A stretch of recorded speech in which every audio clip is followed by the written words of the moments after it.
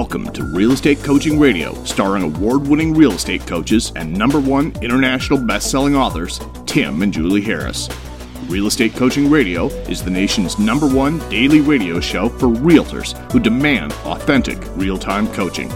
Get ready for fluff-free, unfiltered, full-strength honesty about what's truly working to get you into action, helping others, and making money now in today's real estate market.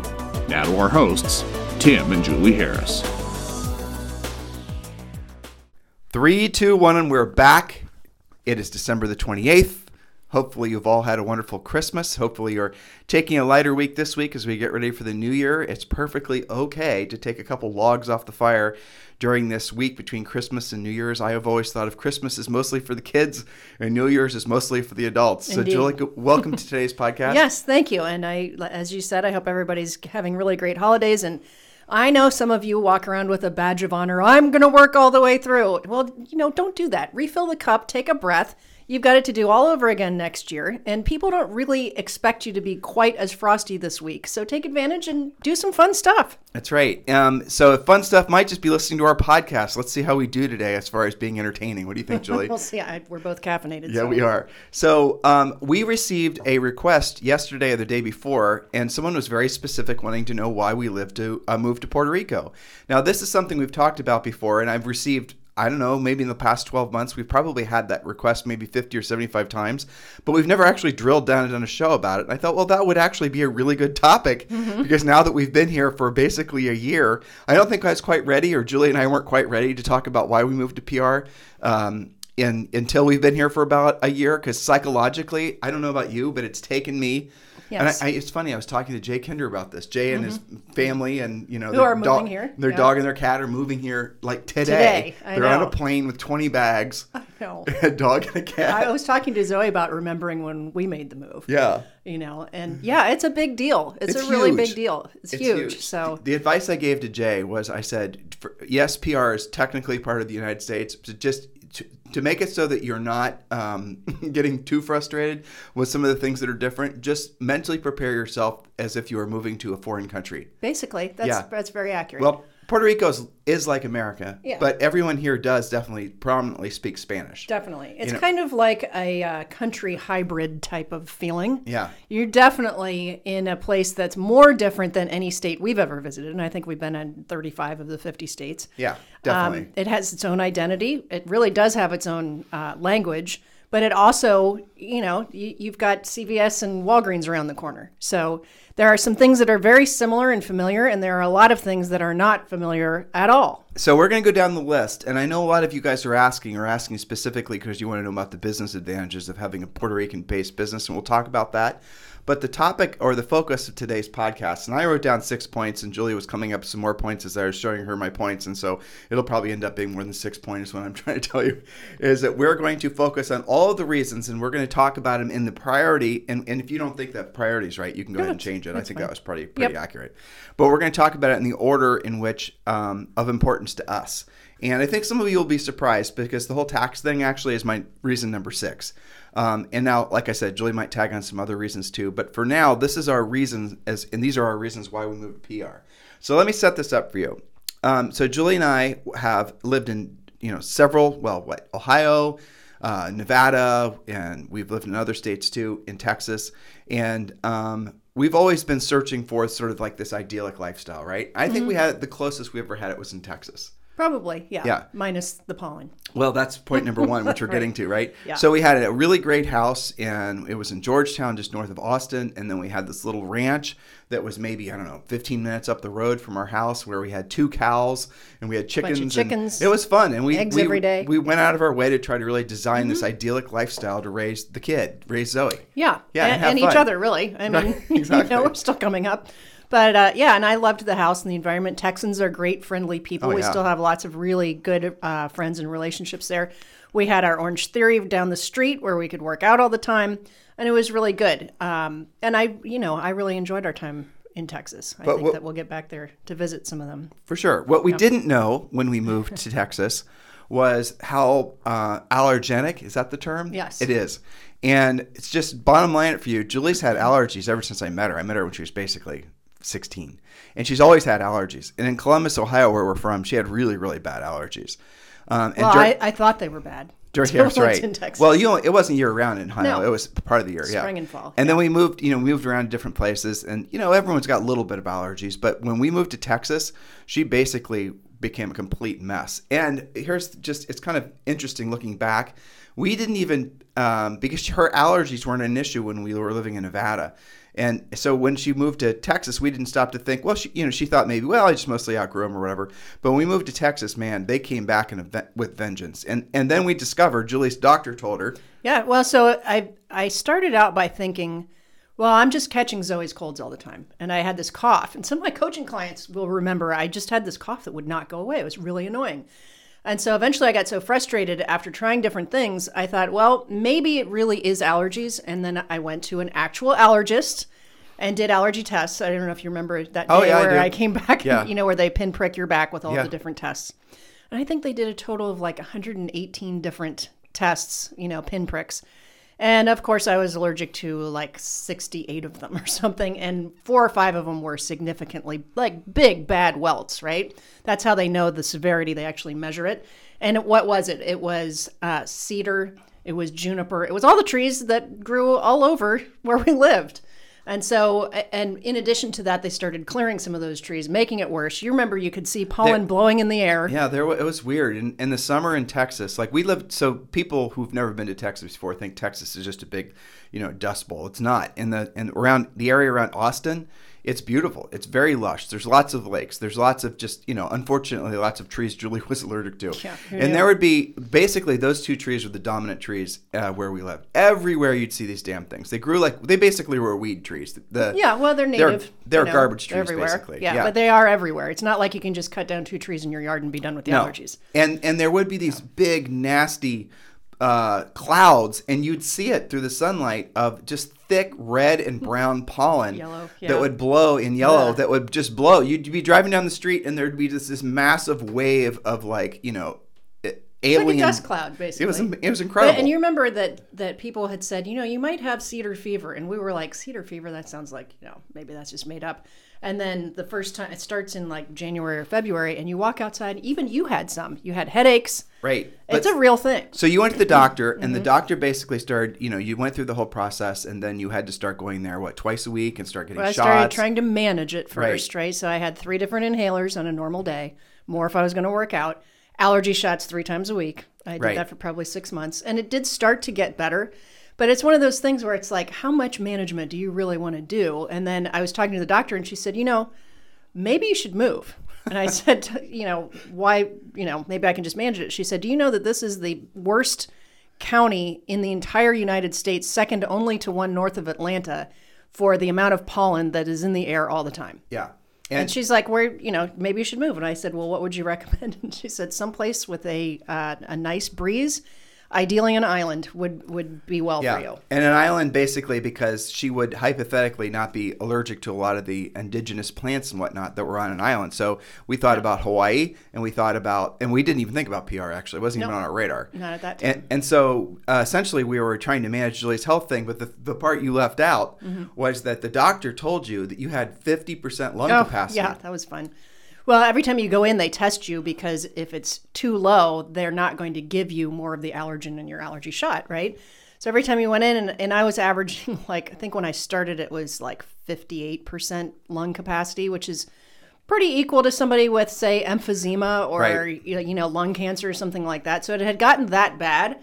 And, when it gets gradually bad, you don't really notice it until somebody actually tests you. Right. And you had to go to the little local emergency thing a couple times because you couldn't breathe. Yeah. I mean, it was terrible. insane. It was terrible. I mean, this poor girl's going to Orange Theory and trying to run out and stay in good shape and the whole thing. So it was really tragic. So we had to leave. There was no choice. Yeah. There really was no choice. It was too bad to be manageable. It was too much of a lifestyle, issue for her to have to deal with it. So we were looking at different places. We went to Hawaii. We researched Hawaii. Hawaii's great. Nothing against Hawaii. Happy to live their own property there. But there were reasons why we didn't want to move there. And specifically because, well, it's Hawaii and it's the middle of nowhere. Yeah, not that convenient, really. Not that convenient. Say you wanted to travel. It's going to be a chore to go anywhere. Right. And we have, do events in the mainland. And we get called sometimes to do events other places, live events. And so for us to be on a plane, it just, you guys get it. It's just too much travel. So that was out. So then we started having a different, we were doing our homework and we thought, well, okay, so if we are going to live on an island, where are we going to live? We don't want to give up our, being U.S. citizens.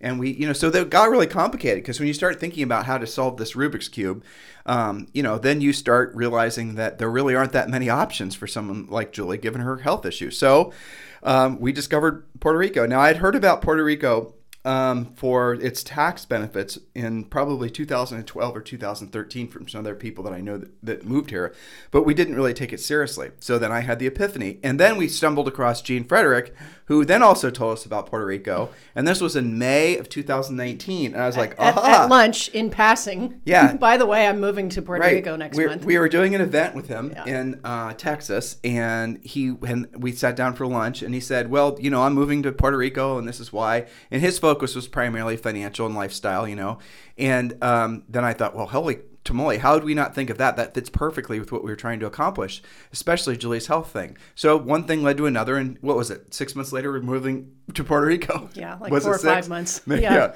Well, it was because we had to do it, right? So number 2, I'll say that was the first one. The number one thing that sort of got this whole thing started was definitely Julie's health. Number 2, and this one's going to be a topic that if you guys are familiar with Julie and I think you'll appreciate. My primary greatest fear is basically becoming complacent in health, complacent in, essentially all the categories in life that matter the most, right? Wealth building, taking care of your health, taking care of your religion, your spirituality, taking care of your relationships, basically not becoming complacent about anything. Because I know from having coached agents forever and, people in general, that as soon as you allow yourself to start becoming complacent in any one particular category of your life, there's complacency creep and it enters into other parts of your life. I mean, generally speaking, if you see somebody, for example, that has health, or let's say they're just, overweight, right? Probably they're also having issues in other aspects of their life as well, because, you generally speaking, you're not going to have complacency in one issue, in one area of your life without affecting other areas or being essentially across the board complacent. Because remember what Julie said? She just said, like, for example, when you have a health issue like allergies, it creeps up to the point where you just sort of get used to it and just assume it's normal and natural. Well, complacency is the same thing. And again, the blessing of being a coach for all these years, I'm just being observant, really, is that the complacency does creep up on you, and we didn't want that to happen. And here's a way to prove that point. Our coaching clients and our podcast listeners who are really good at their workout and really consistent, guess what else they're really good at? That's right. They're good at a lot of other things in their schedule. Their lead follow-ups on schedule. They don't fall behind on things. It's definitely related. I think, if somebody were to study that, they'd find it's in the same part of your brain, which probably houses discipline, for example. But that's how you can prove it, And I know that our listeners are going, yeah, when I work out, everything else is better. Well, this podcast, for example, I mean, we didn't do it for 3 or 4 days, and I was, jonesing to do a podcast. Right. Seriously, because I had it's our habits. Because it's the habit, right? For every day, for a half hour to an hour, you and I basically stare at each other and talk on the podcast. Yep. And this is something I'd gotten used to, and having that out of my schedule gave me the willies. So I mean, gave me the shakes. Yeah, it did. It's like, I know. Yeah. Well, but you make a good point that moving is one of the things that shakes up your lifestyle. It changes everything that you're doing. And when I read that point before we started, I was thinking, this reminds me of, when you go on vacation and your vacation memories are super vivid. Yeah. And I read something in Psychology Today about that it's because when you're on vacation, you don't really know where you're going. You don't really know what you're going to eat. Like everything, you've got to be on task on everything to figure out what you're doing and try to have a good time, right? And so all of your senses are tuned in. And I think moving is like a big forced experience like that continues. So having moved when we were in Ohio, where we sold real estate, across town, you get a tiny little taste slice of of it. that, right? Moving in a different state, then you even get it more. Sure. But if you're moving in a different state in the United States, chances are wherever you're moving from, you're moving to are going to be very similar. Fairly similar. Very similar everything. Because essentially the, master plan communities and even the cities and the You stores can kind of recreate what you came from. That's exactly. true. Moving to a foreign country, which in essence is what we did, Yeah. that is going to make it so you're going to be shaked out of complacency. Definitely. Yeah, and it's going to expose all the places where you've been a little bit, maybe a little or a lot complacent in your life, and it's wonderful, honestly. Yes. I And love it. there's a micro version of this that's come to be with the pandemic, which is the trend for people doing a lot longer term rentals to try out different environments. Yep. Instead of going to wherever for a week, they go for 90 days and they set up a workplace and they can try it out. And I think that that's kind of the same idea. You can see if you like it. Maybe you end up moving there. Maybe you end up going somewhere else. Well, so your point that you were making about going on vacation, that actually has a lot to do with being present, right? Right. So if you're standing in the middle of, like, I remember you and I traveling, PZ, pre-Zoe. That's what we The call PZ it. era. We're PZ and post-Zoe. Now we're, So in our PZ years, we would travel, and we traveled a lot. That's what we did every summer, Yep. And I remember being in, like, the Colosseum in Rome or the Louvre in Paris, or just even normal streets. I remember standing on the corner in Milan. Do you Yeah. remember this? Yeah, and yeah. seeing all the dads taking their kids on their Vespas to school. Yeah, it was in the with morning. their little backpacks. It Yep. was like a beehive of activity. I have a very vivid memory of that. Right. Well, so the reason you have a very vivid memory, and Julie knows this, and you even smell the smells. You hear the noises sure. of the Vespas. You remember the vibrant colors. Yep. It's because you're present, and that's the thing that where we lose time is when you're spending too much time thinking about the future or thinking about the past. In other words, you're not present. This is something Eckhart Tolle talks about. There's a lot of other Stoic people that talked about it. It's always been a thing. The thing that gives you stress ultimately is the lack of presence. And the lack of presence basically is oftentimes you fall into that habit of not being present when you're complacent. And so those two things go together. So when you're in that vacation mode, or you're in that place where you have a heightened sense of the novel, nothing around you's the same. Things smell different, look different, taste different. Everything's different. I remember in Milan specifically. I'll tell you guys a quick funny story. So we had just taken a car up from Maranello, right? Weren't we coming from Maranello? Yeah. Maranello to Milan. And then we were going from Milan to Rome, weren't we? And so we were in Milan for 2 or 3 days? And I remember walking out of this hotel that we were lucky to get a room at, and everyone was like massively tall. I know, and Julie and I are not tall people. We're not. But this was taller than Texas tall. These are like avatars, okay? Except they weren't blue. I mean, they were huge. And Julie and I were walking around, and so it was like, holy crap, these people are. I mean, both men and women. I mean, yeah, both men and women, and like freakishly tall. And then it was like, damn, and they're dressed nice. Holy crap. We are pigs. We're short little pigs. Like, what world have we wandered into? Right. So all these tall, beautiful people walking around, and it was like, oh my gosh, this is like a movie set. And then it took us probably a whole day to realize it was Fashion Week in Milan. I know. It's so funny. We didn't realize we just wandered into Fashion Week in Milan. It was Fashion Week, and the people we were seeing walking around were the freaking models and such in between working. So it was so funny. And it was like... And we've had, mentioning that, I also remember when we were in Sturgis, South Dakota, one of our first out west trips, and we were driving in our Miata, right? Yeah, when we got married. And 2 or 3 states in, we're like, damn, there's a lot of motorcycles. People must just ride motorcycles more out west. Yeah. And then there was more and more and more and more. And as it turned out, and our big plan was, hey, we're going to be halfway and we're going to stop in South Dakota. How hard could it be to get a hotel room? Well, a little bit harder than we thought during Sturgis Week. But we have these distinct memories of things like that because you're forced into being present and you're observing more. And so that's part of the move experience as well. Well, so that exactly right. And so by plopping ourselves from, where we were living in Austin, Texas, and where everything was comfortable and secure, we knew everybody, we knew just everything. We sort of had it hacked, and to drop ourselves in the middle of the Caribbean. I don't know if you guys have ever looked at a map, but how far down Puerto Rico is. Puerto Rico is further away. Puerto Rico is closer to Africa, I think, than it is to like Miami. Well, it's closer to South America. South Africa's America. still yonder. Oh, that's right. But still on the same, you're that far Axis. south, right? Yeah. So like our weather comes from, we get, what is it called? Saharan dust in the summer. Yeah, occasionally. And the weather goes from east to west instead of west to east. So there's a lot of differences, right? But I think we're like 1,000 miles south of Miami. It's 2 hours on a plane past Miami. Okay. So it's pretty far out there. Yeah, it's exceptional. And so we moved here, and everything's different every single day, basically. And obviously, we've fallen into a routine. We're trying to obviously stay present with our going to the gym and all that good stuff. But we run into different people and have different experiences, especially when we leave our community. And I'm going to get to talking about Puerto Ricans in a second. But yeah, so that was the main reason, or the second main reason. Julie's house was the first one. Wanting to basically shock ourselves, in essence, and not allow ourselves to be complacent was the next one. And that complacency thing is a huge benefit to all of your lives, especially you got to think about this time of year, by the way. We should talk briefly about Upgrade Everything, just as a micro step for shaking off complacency. But what that did is being in the mode that we have been in since we moved here, which was effectively a year ago, we've had a massive professional and personal surge of growth. We really have. In pretty much all the areas of our lives that matter, we probably have made more progress in the last 12 months than we had in the previous, I bet you 3 to 5 years.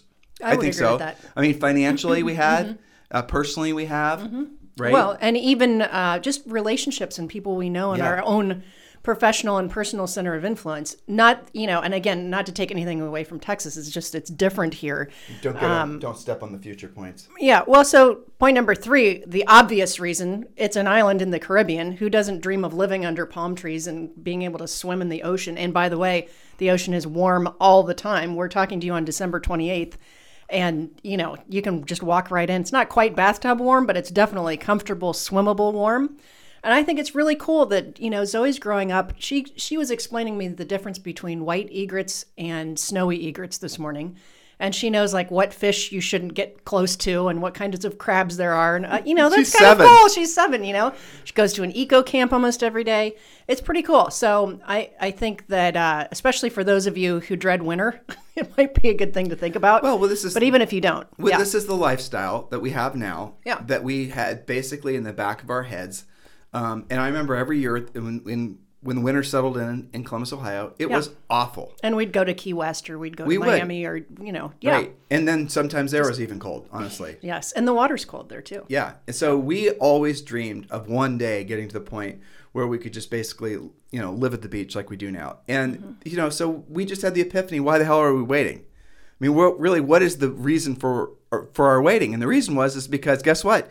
We'd become complacent in that aspect of thinking big. Then, we backfilled it with how, and then we backfilled it with, essentially all the moving parts to actually make that happen, of which I'm not going to lie, there were a ton. Moving to Puerto Rico is, and we can maybe vamp on this a little bit. Well, we might as well. So the lifestyle here for us is 1,000 times better than it's ever been before. Is there any well, I'm asking you. Well, I mean, when you go through your lifestyle checklist, people have different things that, So, we love the gym that we go to.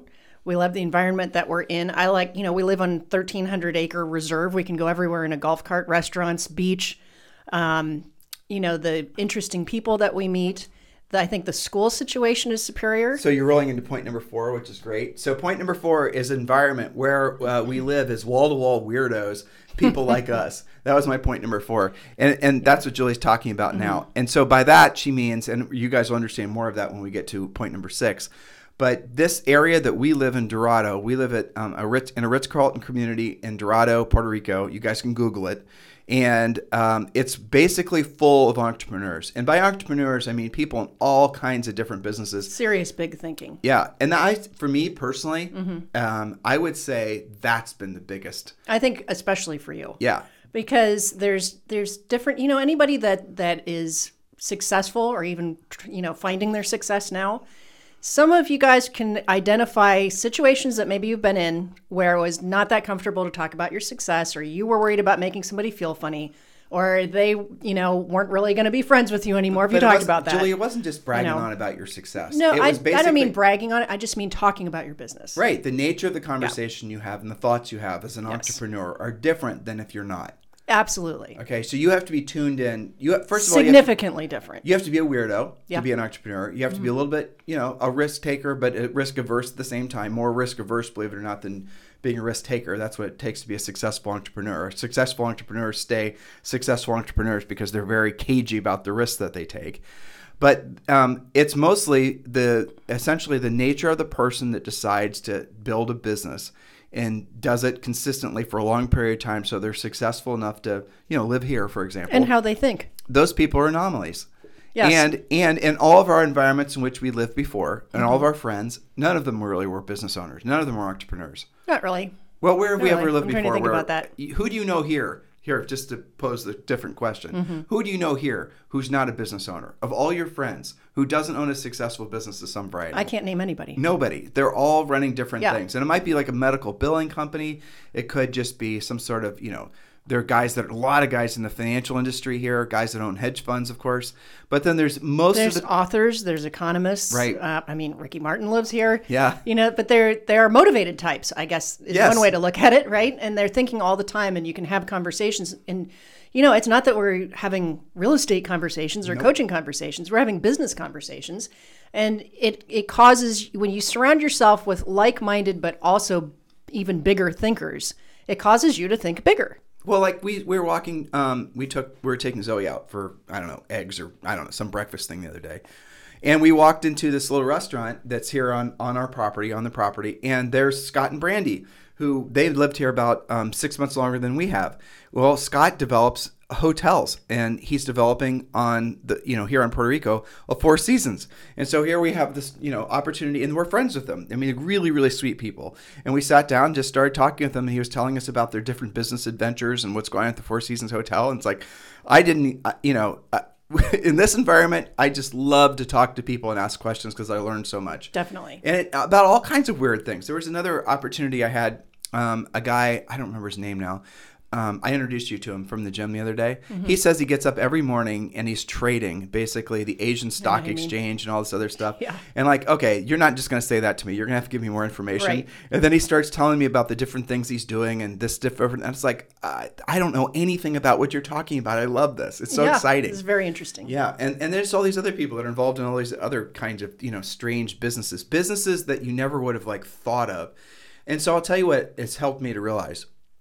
There's a fallacy that just because you're good at one thing, you think, and by you I mean people in general, but I definitely have fallen prey to this, because you're good at one thing, you think you're naturally going to be good at other things as well. Mm-hmm. And that's not really how it works. No.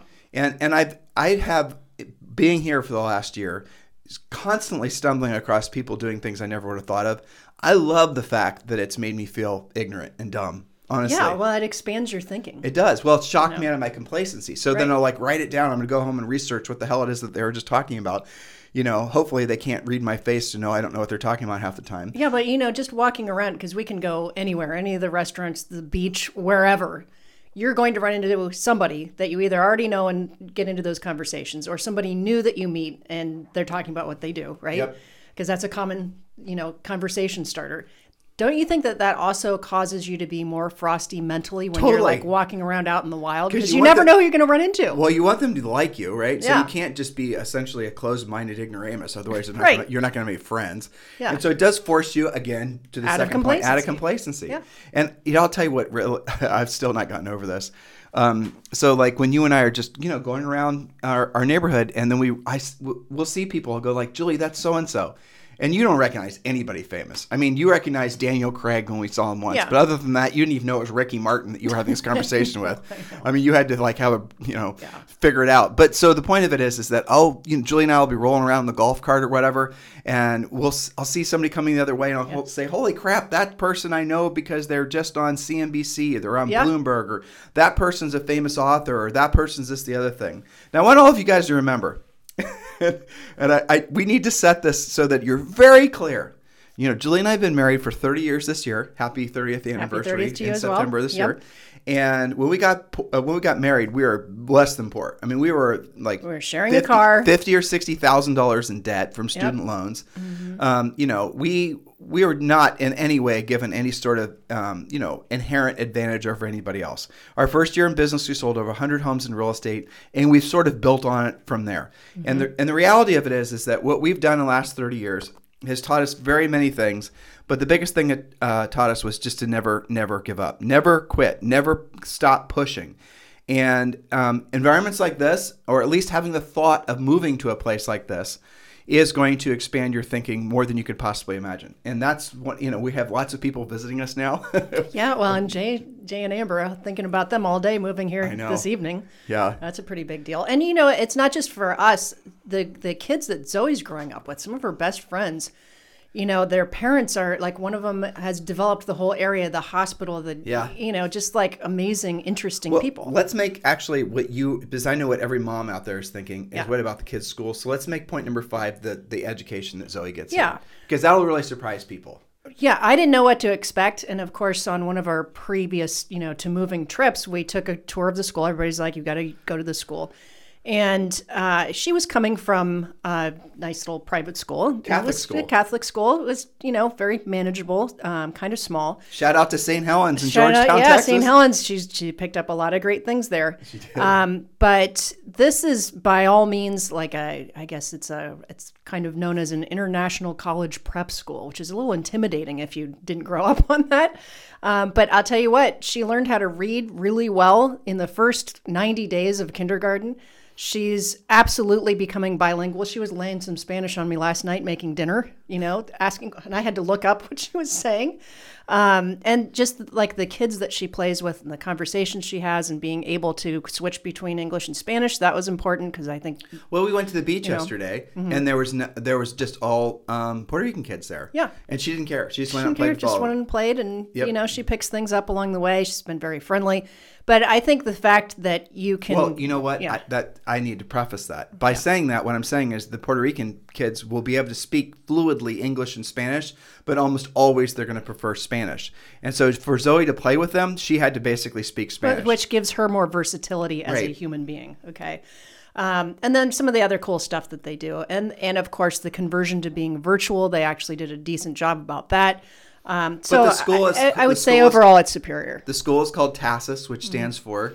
The American School in Switzerland, which I know doesn't make any sense whatsoever being in Puerto Rico, but it's a type of school that's only, I think they're in Switzerland, Puerto Rico, London, Portugal, and I can't remember what the 5th one is. Wasn't that France? Maybe it's France. And wasn't this school started by American diplomats?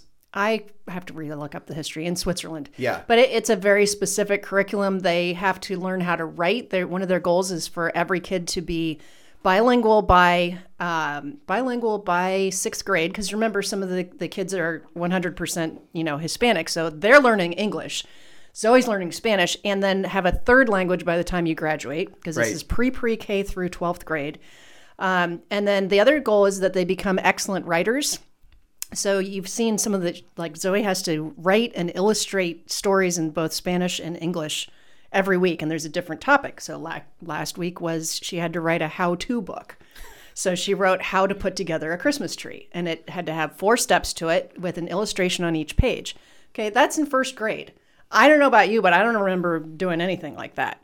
So that's pretty cool. And of course, the math and science and everything. So I would say I'm very happy with the school situation, both academically as well as, her friends that she's making. Socially. Yeah. Yeah. And people here are very easy to know, too. That's the other thing, which actually leads me back to what was point number, it's not point number 6. So point number 6, and this is something we suspected from having visited and talked to a lot of people, but I underestimated, was the nature of the people in Puerto Rico. Yes. It really, truly blows my mind. Because there are people in Puerto Rico almost always, like what you guys and what we thought based on what you hear in the news about Puerto Ricans is completely wrong. Yeah. So Puerto Ricans are, to a person, very entrepreneurial.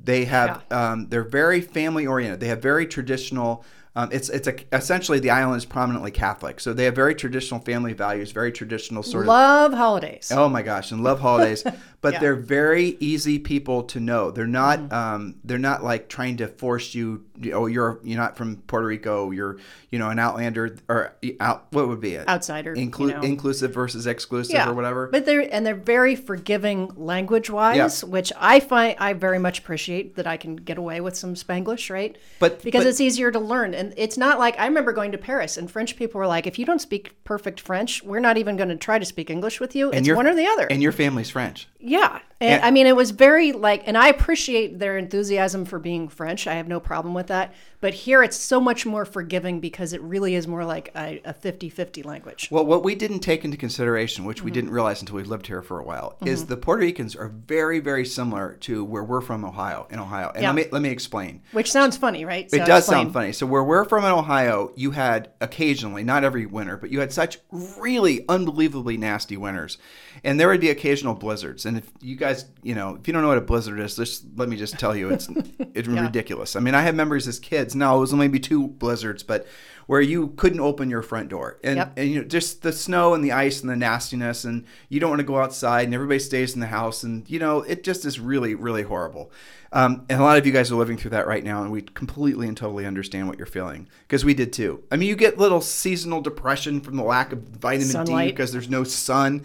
It's like, it's you get colds. You're walking in essentially a dark cloud the whole winter. It's really, really bad. But what it does do is it does create an environment where people really do take after each other.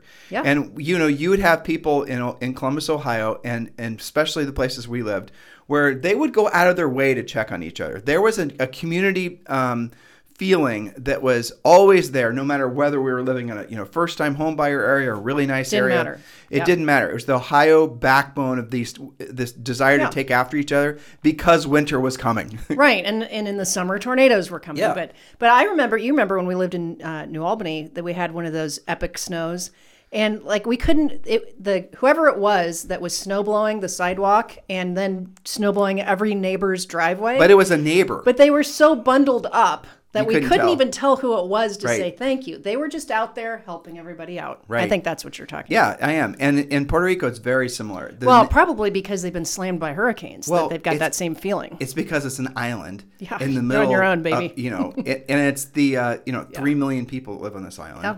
And a lot of people are they're very entrepreneurial. It's unusual to find somebody who does not have at least 1 or 2 side hustles here. At least 1 or 2. And here's the other thing that will really shock people. They are really well educated too. Yes. And some of the better established, shall we say, rich Puerto Rican families are educated like you would never possibly imagine.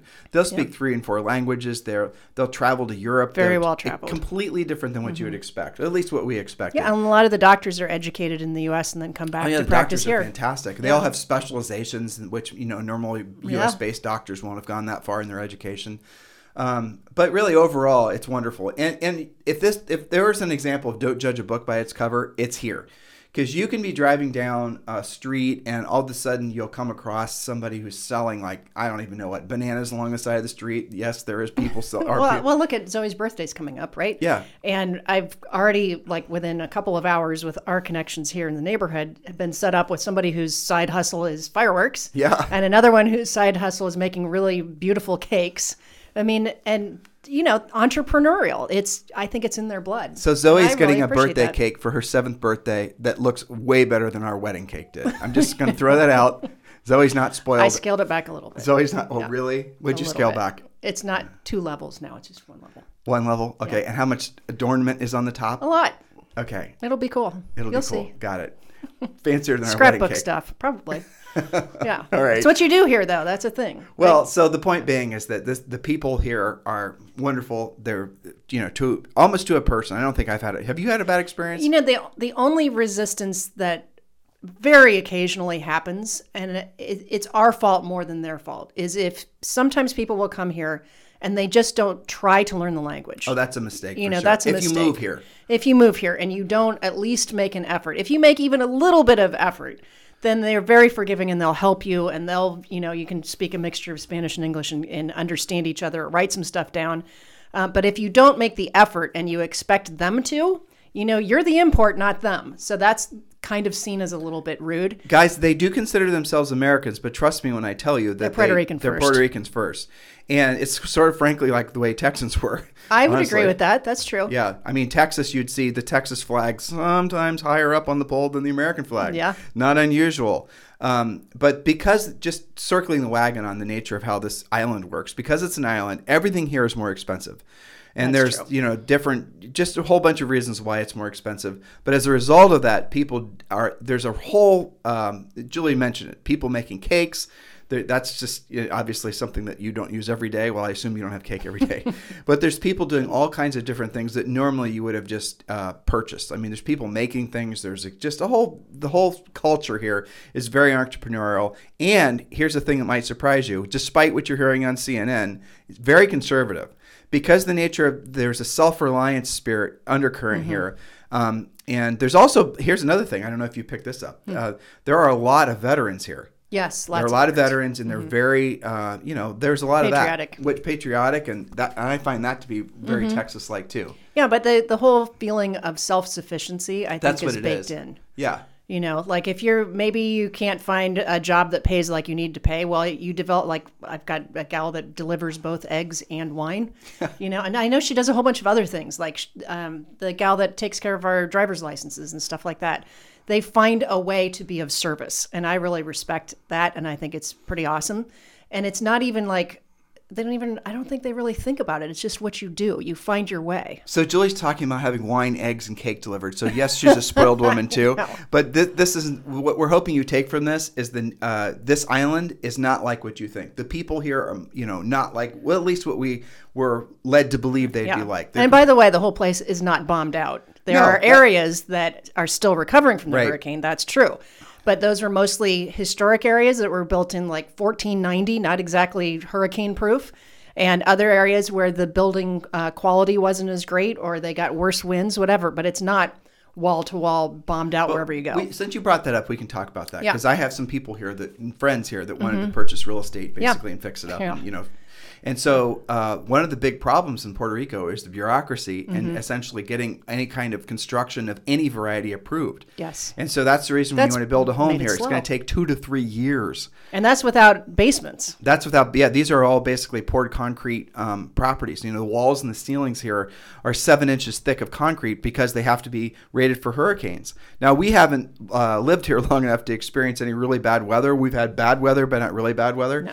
But, I mean, while we're on this, we might as well just talk about, there are lots of things that if you're thinking about moving to Puerto Rico that you have to prepare for. We talked about there's definitely an undercurrent of scarcity, and I mean that in the sense that the stores won't have anywhere near the selection of stuff and they run out of stuff that you're used to, right? That just is the way it is. So Amazon is going to be your best friend. Amazon does deliver. Yes. Amazon Prime, whereas in the mainland you can get it sometimes the same day. Here it might take 2 or 3 weeks. So, plan accordingly. Yeah, but you can set up subscriptions to things and you can manage that. It's fine. But you also have to take into consideration when you live in Puerto Rico, and this is true with a lot of parts of the mainland too, and really most of the world nowadays, which is amazing. You need a generator, and you need a big, meaty generator, probably a diesel or a propane generator. It came on, what was it, yesterday or the day before? Just randomly. It was sunny out. Yeah. And some people here have both. They'll have a propane and a diesel generator. And then you're going to need to obviously know a guy that delivers diesel, which there's plenty of them that do that.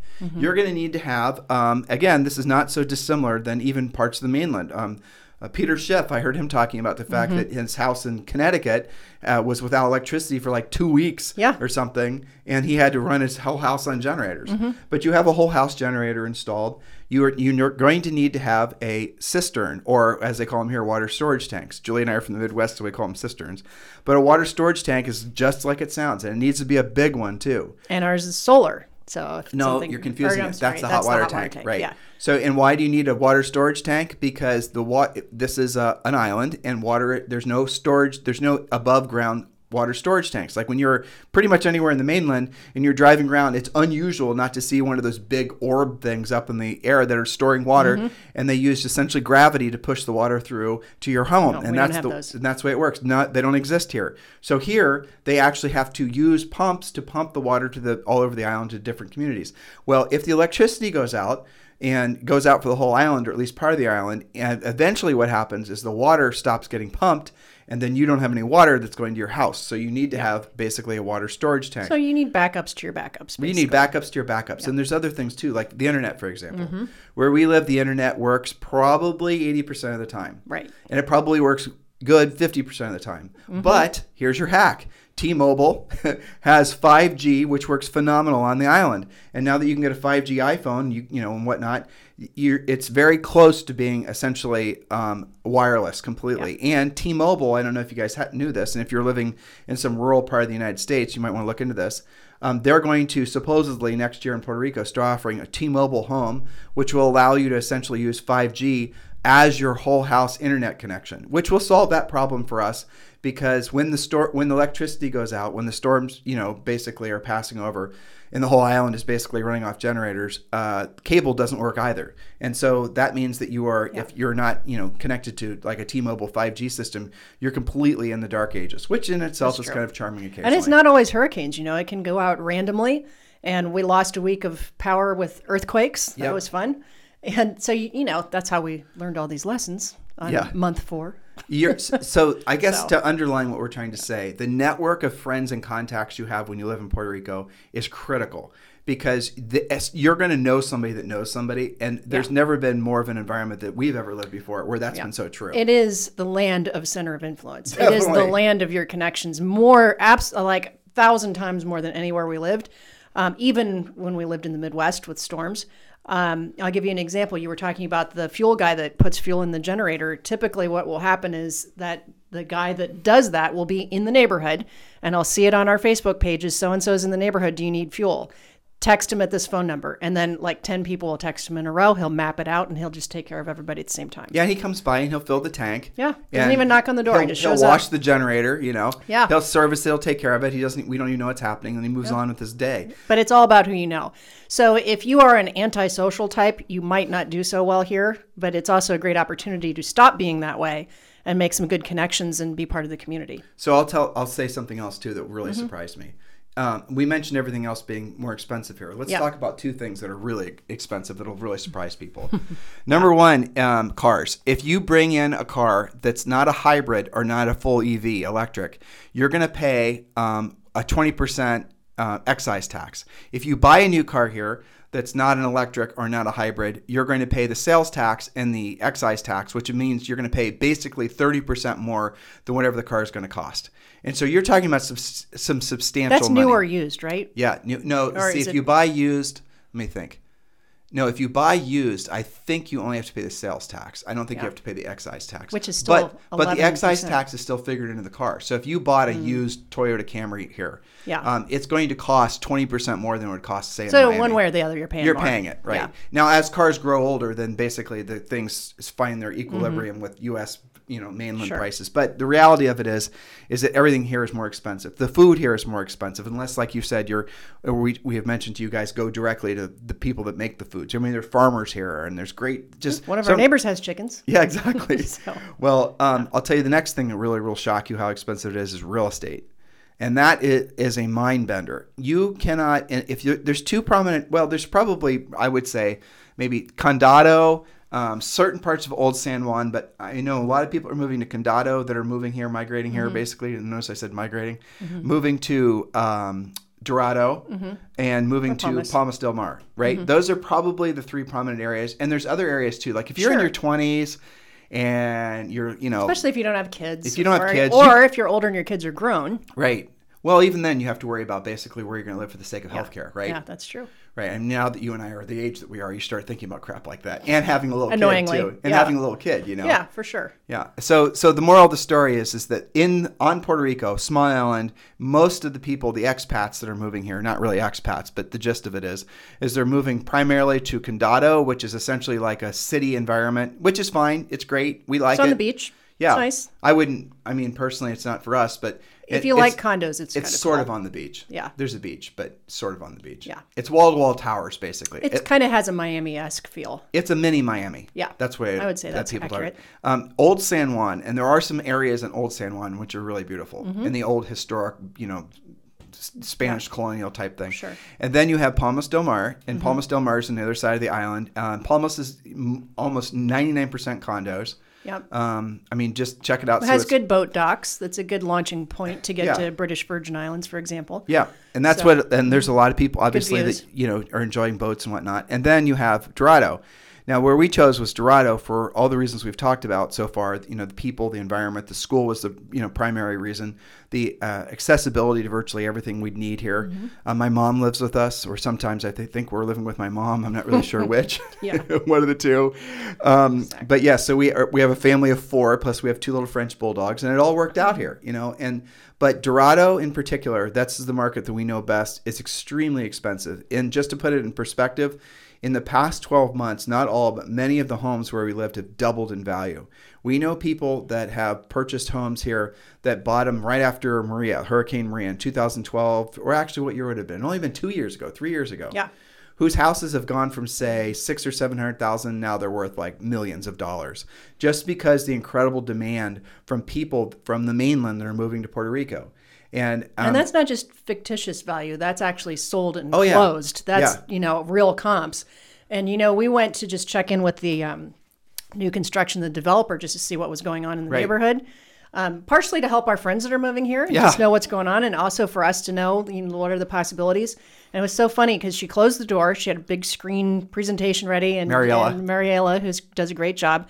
And she said, "Okay, here's my presentation." No, she said in a very charming Puerto Rican accent. I have nothing to sell you. There was nothing for sale. And I just thought it was funny because I thought the next thing she was going to say is, "Get the hell out." Right. But she was serious. There is nothing currently available. No resales. And if you're going to build, it's going to be 2.5 years for pretty much anything. Right, 2.5 years. But that is the definition of not just low inventory, but virtually no inventory. Now, houses do change hands, but it's very much a pocket listing type of deal. These are real estate private people, sale. Mostly, so let's put some numbers behind that. Right. Most of the new construction here is starting at close to like 1,800 a square foot. Mm-hmm. Okay, and that's going to be ready in 2.5 years. Now, there's such a demand, listeners, listen to this. There's such a demand for some of these homes that you are going to have to put down, when they write the contract, you're going to have to put down 10%. Okay, not 10% is refundable, but then once basically the contract, I forget which is the next level, what they call it here, but then there's another phase that happens after, like maybe a month or so after the contract's signed, that you then have to put down another 10%. So you're going to have to put down 20%, and at the second deposit... Upfront, and remember, no delivery for 2.5 years. And the second deposit you put down, that money goes hard. So you cannot get it back, and you have to close. That's it. And so we have friends that were in contract, like Brendan Pouchard, who you guys might know. He's one of our neighbors. And he bought a beautiful place that's right on the beach in this area called West Beach. Really, really lovely. And I bet you between the time he went in contract on that place and the time he closed, I bet that place has gone up by at least $1 million. Yeah. I'm sure it has. And there's other... In the space of 2 to 3 years, probably. And there's other friends we have here where real estate's gone up, so which is going to be... And the reason I'm going to tell you why all this is happening is the point that I'm about to start sharing with you guys. But the demand here for people moving here, primarily, most of the people we trip across are from California. Mm-hmm. I would Some say. East Coast, but a lot of California. California people, you guys are hearing Californians are fleeing, and they're going to Florida. They're going to Tennessee. They're going to no-tax states where essentially the government has proven its unwillingness to basically start treating its citizenry as California is. And so these Californians, a lot of younger entrepreneurs, you guys are reading about all this in the news. It's real. And Julie and I are seeing it here. So we were I'll give you an example. A friend of ours, let's not mention any names, who they are moving here, and there was a house they were interested in. The house was over $6 million.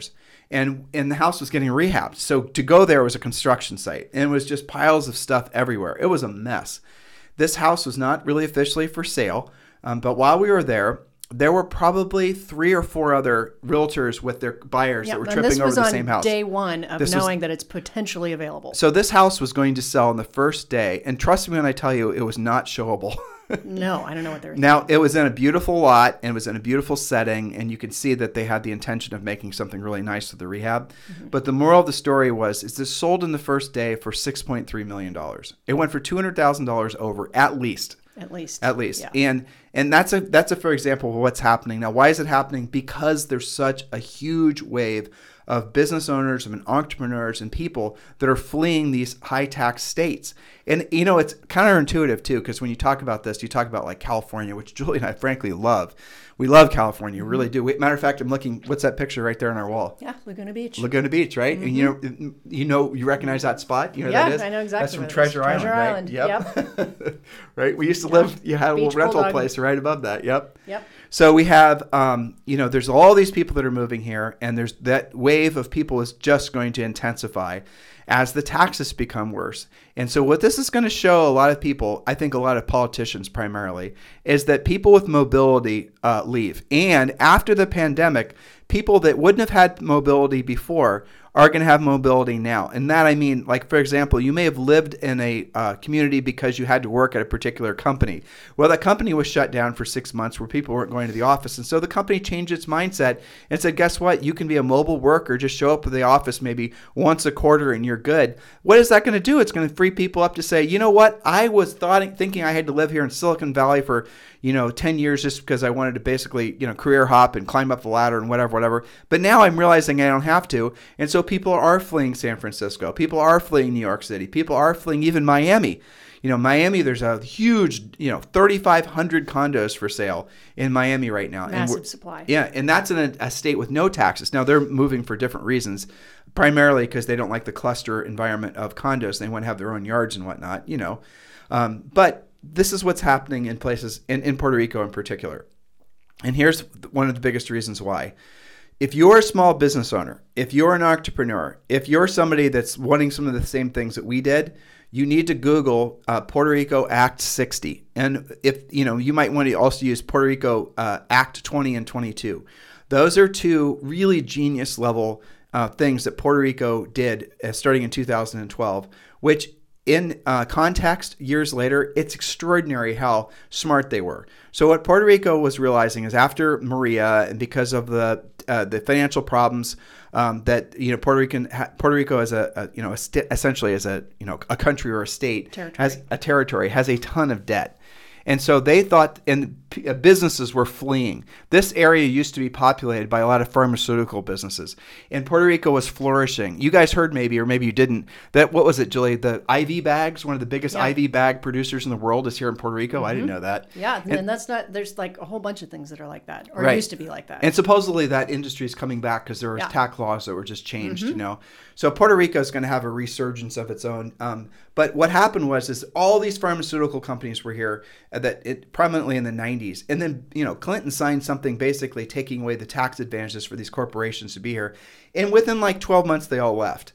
And then they all left, and that the economy never really recovered after that. And now that essentially the Puerto Rican, then the government that was in charge borrowed a whole bunch of money, and essentially the islands got into this massive debt cycle. There hasn't been enough income and industry returning because, again, it has been advantageous for businesses to relocate here. Well, the Puerto Rican government is starting to put things in place that's changing that. And one of the things that they're putting in place, and they put in place, are these Acts 20 and 22 or Acts 60. Now, I want you guys to go and Google these things and decide if they're right for you. But let me tell you, from an entrepreneur, from a business owner's perspective, if you qualify for the Acts, they're one of the smartest things you can possibly do for your business, provided you want to move to Puerto Rico. You have to be a legitimate Puerto Rico resident. You're Puerto Rican. Julie and I are Puerto Rican. We have Puerto Rican driver's license. You can't be a pretend Puerto Rican. You have to qualify for the Acts, you have to actually be a resident. Yep. And there is a not too bad list of things that you have to do. You have to actually get your driver's license. It's the closer ties thing that people have struggles with. Yeah. Right? And we have all of our doctors here. We have all our banking here. We don't go back to the mainland for anything. Not really. We don't. No. Yeah, I mean, maybe we were just in Miami visiting with some friends, but that was it. Right. I mean, other than that, essentially, we are here. We're Puerto Rican. We hablo hablas español? We speak? Hablamos español, right. I say I'm working on it. You're getting there. Yeah. So, I mean, that's the thing. And like some of you will say, well, sometimes we run into people that are thinking about moving to Puerto Rico, right? They're here and they're visiting and they're trying to, do their due diligence. And they'll say, well, they'll like ask questions about, how long do you have to be here? I'm thinking to myself, if that's the first question you're going to ask, this is not for you. because you're living on a tropical island in the middle of the Caribbean, surrounded by all this amazing, wonderful things. And yes, there's, potholes in the road, and there's, you'll go to the grocery store and maybe you're used to 1,000 different varieties of whatever, and now you have 2. Who cares? Get past it. It's definitely worth it. But once you essentially move past the idea, like the joke is that there's a lot of people move here, and if they're moving from very metropolitan areas, there's no Starbucks in SoulCycle. Right. It's the joke.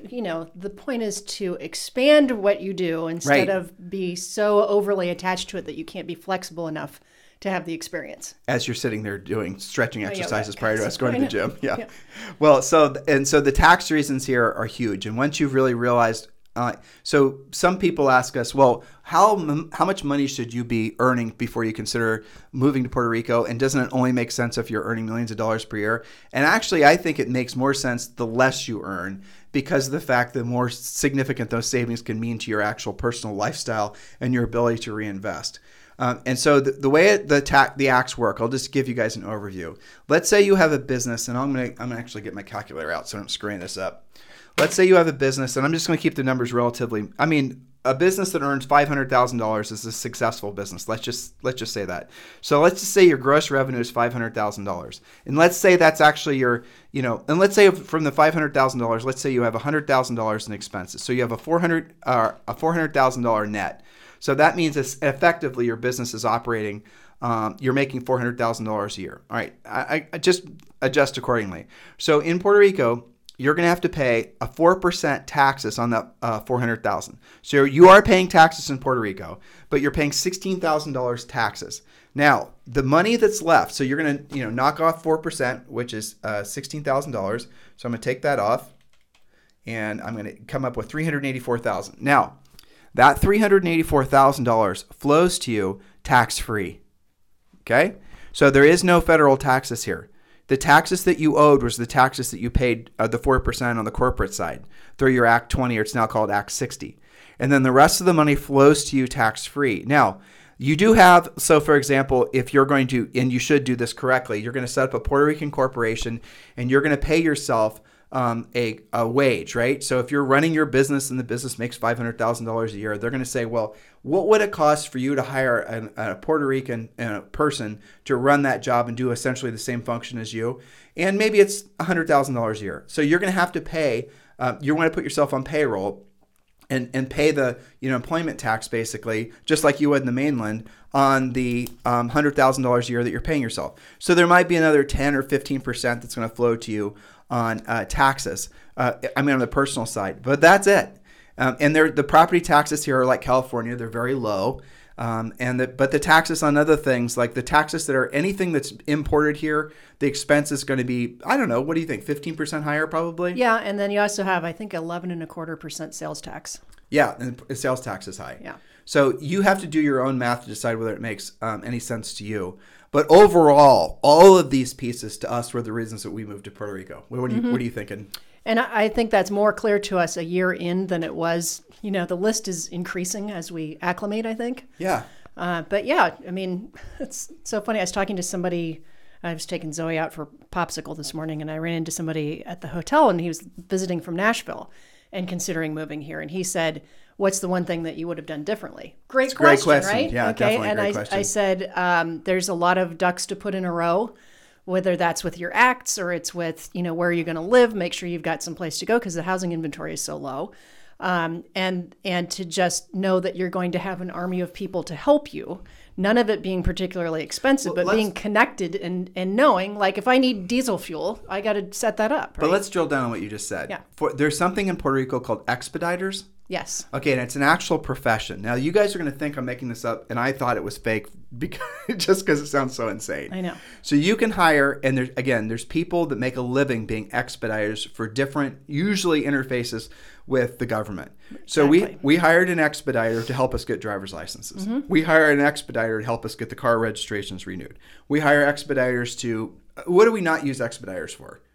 I mean, I don't know, probably nothing. Set up all the utilities. Even the utilities, yeah, Yep. because the way that things are set up are not what you're used to, right? So you can't just set up your utilities online. You're supposed to go into the Office of Utilities, assuming that you can find it and assuming that they're open, and then set it up in person, right? And, that's like at least an all-day experience. So you hire somebody, you pay them like $40 or $50, and they do the whole thing for you. Yeah, and you don't even have to go. Yeah, and most of them do multiple different types of expediter work. And then an expediter we were using, she said she has to talk to a jester. I'm like, this just sounds insane, right? I'm thinking like court jester. What does this person do? Entertain people while they stand in line? I think it's GESTOR, but it's somebody very specific to a whole list of different government license renewals. So like if a doctor needs to get some documentation to renew their license, that's what this person does. They deal directly with the government entity who will give you that. So that's like a whole thing, right? And we didn't know that piece of the puzzle when we moved here. So I think for anybody doing it now, like we're going to be helping our friends a lot get connected with that. But it's a convenience. I mean, even when we lived in Las Vegas, we had a lady that would do car titles for us and go sit at the DMV. It's more than a convenience because oftentimes the person who's at that said government office, their English is marginally better than our Spanish. Right. And so the experience of having to solve a problem, if there is one, like there was one on our car registration, it's is more going to be complicated. monumental because we don't speak fluent Spanish. And whereas you hire somebody to do it for you, they're going to whip it out in 15 minutes. That's the thing. And I think that people moving here that don't know that those people exist can get very frustrated very quickly. Yep. And feel like, this isn't for them. You just have to figure out what the system is because it is different here and find some connections. And the cool thing about that is the people that who do that, they know somebody who does the other thing that you need. Well, you found someone to make Zoe's birthday cake because the lady like delivers eggs. Well, exactly. From the egg wine fairy. Yeah, she connected me. And where the eggs come from, there's this community on the island which is known for flowers and like eggs and farming. They're in the mountains. And they're mountains, and the food and the eggs and whatnot you get from there are just unbelievably beautiful. Remember, this is Puerto Rico's got the only rainforest in the United States. Yeah. Right. I mean, but here's the funny quote unquote. thing. Once it drops to about 77 degrees, the chickens get finicky and they stop laying eggs. That's why we haven't had a delivery for a while. Because I asked the egg fairy, I'm like, what's the deal with the chickens? She's like, oh, it's too cold in the mountains. I'm like, cold? So you keep on saying egg fairy, wine fairy. You better tell these people what you're talking about. Our gal that delivers eggs and delivers wine, she does some other stuff.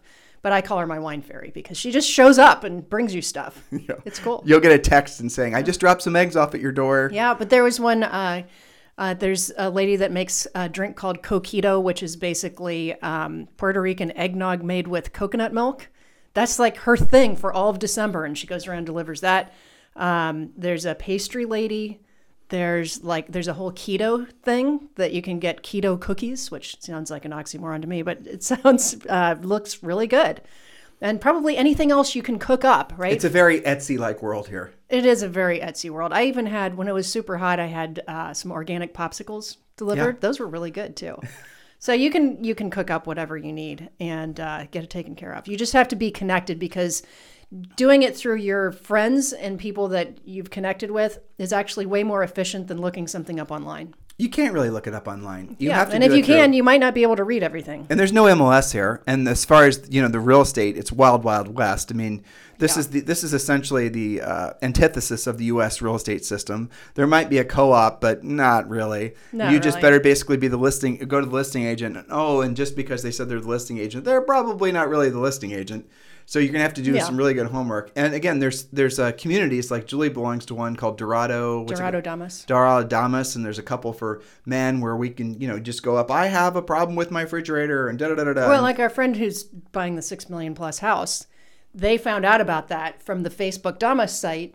And it was posted for like an hour before people descended upon the house to take a look at it. So it's not because of the MLS, because there is none. So I had a question that someone asked me actually here, right? Mm-hmm. And there's one of our friends that lives here. Mm-hmm. They said, for example, like now that you've lived here for 12 months, mm-hmm. can you effectively imagine living anywhere else? To which I said, I can imagine living someplace else. Sure. And we have, but would I want to live anywhere else? Effectively, the answer is no. Because if you were for me personally, there's certain things that I miss about being in the mainland, for sure. Mm-hmm. Like, I love cars, right? Whole Foods. It's like a food museum when we go back. It's awesome. Yeah, but we never went to Whole Foods. No, but I would now. Yeah, but we never went there because we never wanted to spend that much money on stupid groceries. I know. Yeah. It's just nice to, go to the cheese section if you want to look at something like that. I mean, we've been in Whole Foods like 5 times, ever. Yeah. Yeah. But certain things, I don't know. But I think that if you had asked me this last January when it was wall-to-wall earthquakes, I probably would have had a different answer. Yeah. And Puerto Rico is not particularly earthquake prone, but it does happen. And that's before we had our generator. And, if you ask me when it's like 90 degrees and we don't have air conditioning, if I can imagine living somewhere else, yes, that's because we hadn't had our stuff set up. We didn't even, it's like unconscious incompetence. You didn't know what you didn't know when you got here. But you're driving back to the second point that I wrote down, right? Mm-hmm. After your health, the second point I wrote down was we've had more, where have we not improved since we've moved here? You tell me one area. Okay, spiritually, I could argue that maybe we haven't, truthfully. Yeah, we were used to going to Mass every Friday. But you could argue that we have because we've been taking a lot more, Mass. We don't go to Mass, but we're having a lot more, family time, for sure. Yes, that's true. Okay, so that's not necessarily spiritual, but you get the context of it. And my mom does have crucifixes hidden in different places of our villa. Everywhere. All right, so number 2, physical. I'd say this was a home run for us physically. Yeah. Yeah, because we work out more, but we walk practically. We'll walk an average of 20 miles a week easily. And we go to the gym 3 or 4 times, assuming it's open because of COVID, right? And we've met a ton of new friends there. So that would be you can swim. We have pools. We have the ocean. You can go and learn to surf if that's what you want to do. You just have to be kite flexible. surf or, all kinds of things we'd never seen before. Motorized surfboards. Who does that? Or you can just sit on the beach and watch all these beach activities going on around you, which is also kind of entertaining. Yeah, we've met a lot of friends doing that too. Yeah. But so if you think about the different so from a financial perspective, everything's better. Yep. From a health perspective, everything's better. Yes. From a personal perspective, a family perspective, everything's better.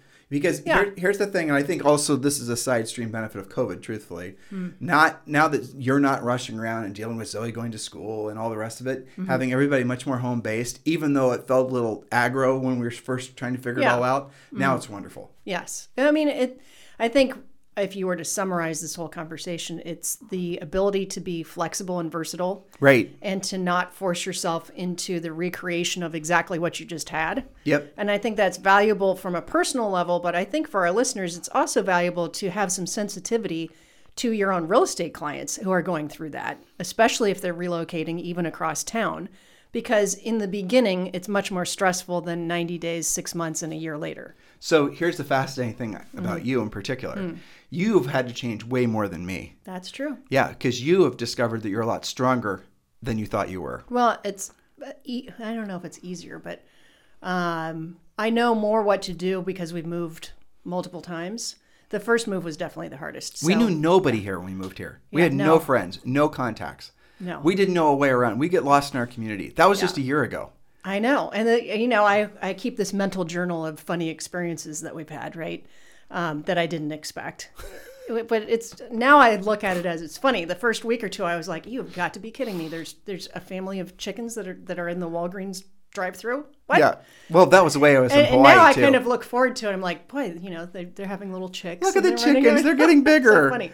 And what was it? Day 3, we were at this awesome watermill park that's like the neighborhood water park. And we were in the lazy river, and here we are day 3, where I'm like barely recovered from unpacking the plane flight. School's going to start in like 2 days, and this giant iguana crawls right up me from the water. From in the water. I had no idea. Yeah. And I'm like, dear God, what have I wandered into? That's week 1. That's what you get for wearing a bright bikini. I know. Yeah, but he climbed up her, and I was like, it was so fast, and Julie screeched. I mean, you don't expect some monster to come out of the river. And then he keeps running, and he goes up this stone wall, and I bet you that damn thing was 4 feet long at least. Huge. He was. Huge. It was a full-grown spikes, huge claws, and he was in the water. I still get chills thinking about it. I'm like, oh my gosh, that's crazy. I didn't know those things could swim. Let alone hold their breath. I don't know. Yeah. So, how you feel about a move like this in week 1 or month 1 is very different than once you get acclimated. Right. But the thing is what it's allowed us to do is it's expanded. First of all, we were complacent in Texas. Not in a lot of ways, but in some meaningful ways. Yeah. We were. And what this has done is it's allowed us to sort of expand our thinking about our potential. And I agree with that. Constantly being elbow to elbow with all these entrepreneurs that are always thinking big. basically are all Yeah. optimists because you kind of have to be. You have to be a little bit of a loon Sure. to be an entrepreneur, and you have to be a really kind of a loon to move here. Yeah. And then you run into all these, fellow loons, and it's really wonderful. They're like a Yeah. big extended loony family. Definitely. And every day we meet new people, it's not like we're done with this. So I think that's pretty cool. Yeah. And I look forward to introducing our friends that are moving here to those types of experiences, and I feel like I've been helping them with their checklists and stuff like that as of you. And I'm brought back to that feel of, day one and day two. So, Well, it's only a year. but they're going to have a big advantage because we're a year ahead of them. Yeah, they have you. But it's only been a year since we moved here, basically, November. Oh, no, when did we move here? What month was it in 2018? August. End of August because school is starting. So it's been more than a year. Yeah, that's right. School is starting. And so just having been here, I have to say it's been the best thing we've done, I think, personally and professionally. And I'm really looking forward to next year. It's going to be fantastic. Yeah, it is. Yeah, it's exciting. And seeing all the changes here and just meeting all these new friends and people. And yeah. Well, and even watching the real estate market is fascinating. Well, look how much it's expanded how you think. Being in an environment that is like, when we're standing on the lawn and we are amongst all the avatars, right? And feeling such a fish out of water. I don't necessarily feel like that here now because things are, we know a lot of people. We see people we know constantly. But having this sort of constant stream of new inputs and being around all these other really smart entrepreneurial, very successful people, sometimes, billionaire types, and having them be so friendly and there's no barriers. Like, we were out rolling around in a golf cart the other day, and coming the opposite direction of us was a very, very famous financial guy named John Malden. And Julie and I had known John. Julie knew John because Julie's been reading his newsletter for years. And so we were essentially sitting down. A friend of ours, Keith, invited us to go over and meet with him and his friends. And it turns out one of his friends was John Malden. So I'm sitting next to John Malden. I recognize his name, but I didn't necessarily recognize him. And then Julie shows up a little bit later. And of course, she knows who she is. I'm like, John Malden. I'd never seen him in person, but I get his newsletter. I'm like, are you the Malden with the economic newsletter? So Julie has like a nerdy star crush on this guy, which is kind of hilarious. He loved it. Yeah. Well, he's got to be 70 something. Yeah, he's got to be 70 something. But and then we just ran into him the other day, and he's just so friendly, and we're talking different things that we never would have had conversations like that before in any of our previous incarnations. Well, I tell you what, something funny is the conversations that we overhear in the gym. Oh, I know. And I heard him talking about, he must have been talking to an editor or somebody helping him write the newsletter about, predictions for 2021. And you just kind of perk your ears up. Yeah, like, exactly. That's interesting.